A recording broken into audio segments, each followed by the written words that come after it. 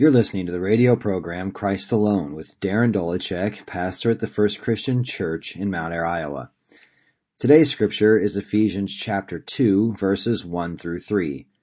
And you were dead in the trespasses and sins in which you once walked, following the course of this world, following the prince of the power of the air, the spirit that is now at work in the sons of disobedience, among whom we all once lived in the passions of our flesh, carrying out the desires of the body and the mind, and were by nature children of wrath, like the rest of mankind.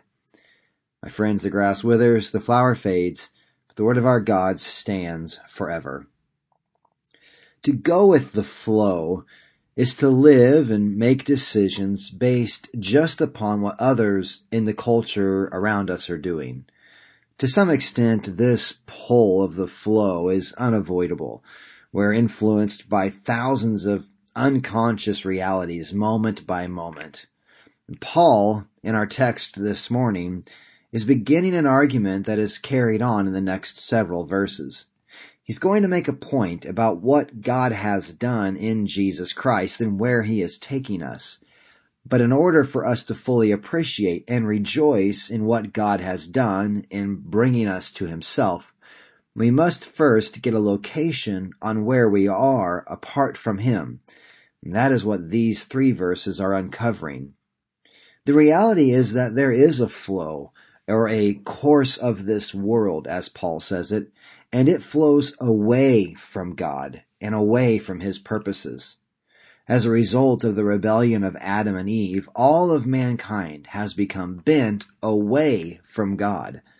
What this means is that in our natural state, following the passions of our flesh, following the deep desires of our hearts, following those things won't lead us closer to God, but instead farther away from him. Following your heart, well, it's a popular saying in our world today, but it does not come from a Christian biblical worldview. The prophet Jeremiah, in chapter 17, verse 9, gives us the insight that the heart is deceitful above all things. We know this to be true. That's why we have things like crimes of passion. What happens when those happen? Something we feel absolutely true and right in the depths of our being, and in these instances our anger, they take over and the individual acts upon it. It's not always good to follow your heart.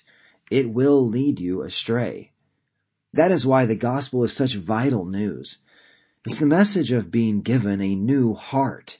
It is a message of being brought to life. Those who confess their sinfulness, looking to Christ and his work on the cross, are forgiven of sin and given the Holy Spirit.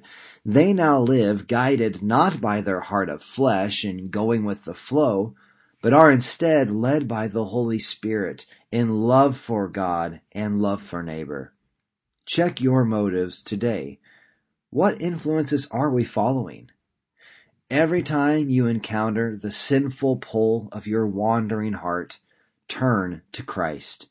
With him is forgiveness and newness of heart. Thanks for listening to Christ Alone. If you would like more information on the gospel, like to hear previous episodes, you can find the podcast at christalone.podbean.com. Thanks for listening, and until next time, may the peace of God, given by faith in the vicarious life and death of Christ, be yours. Amen.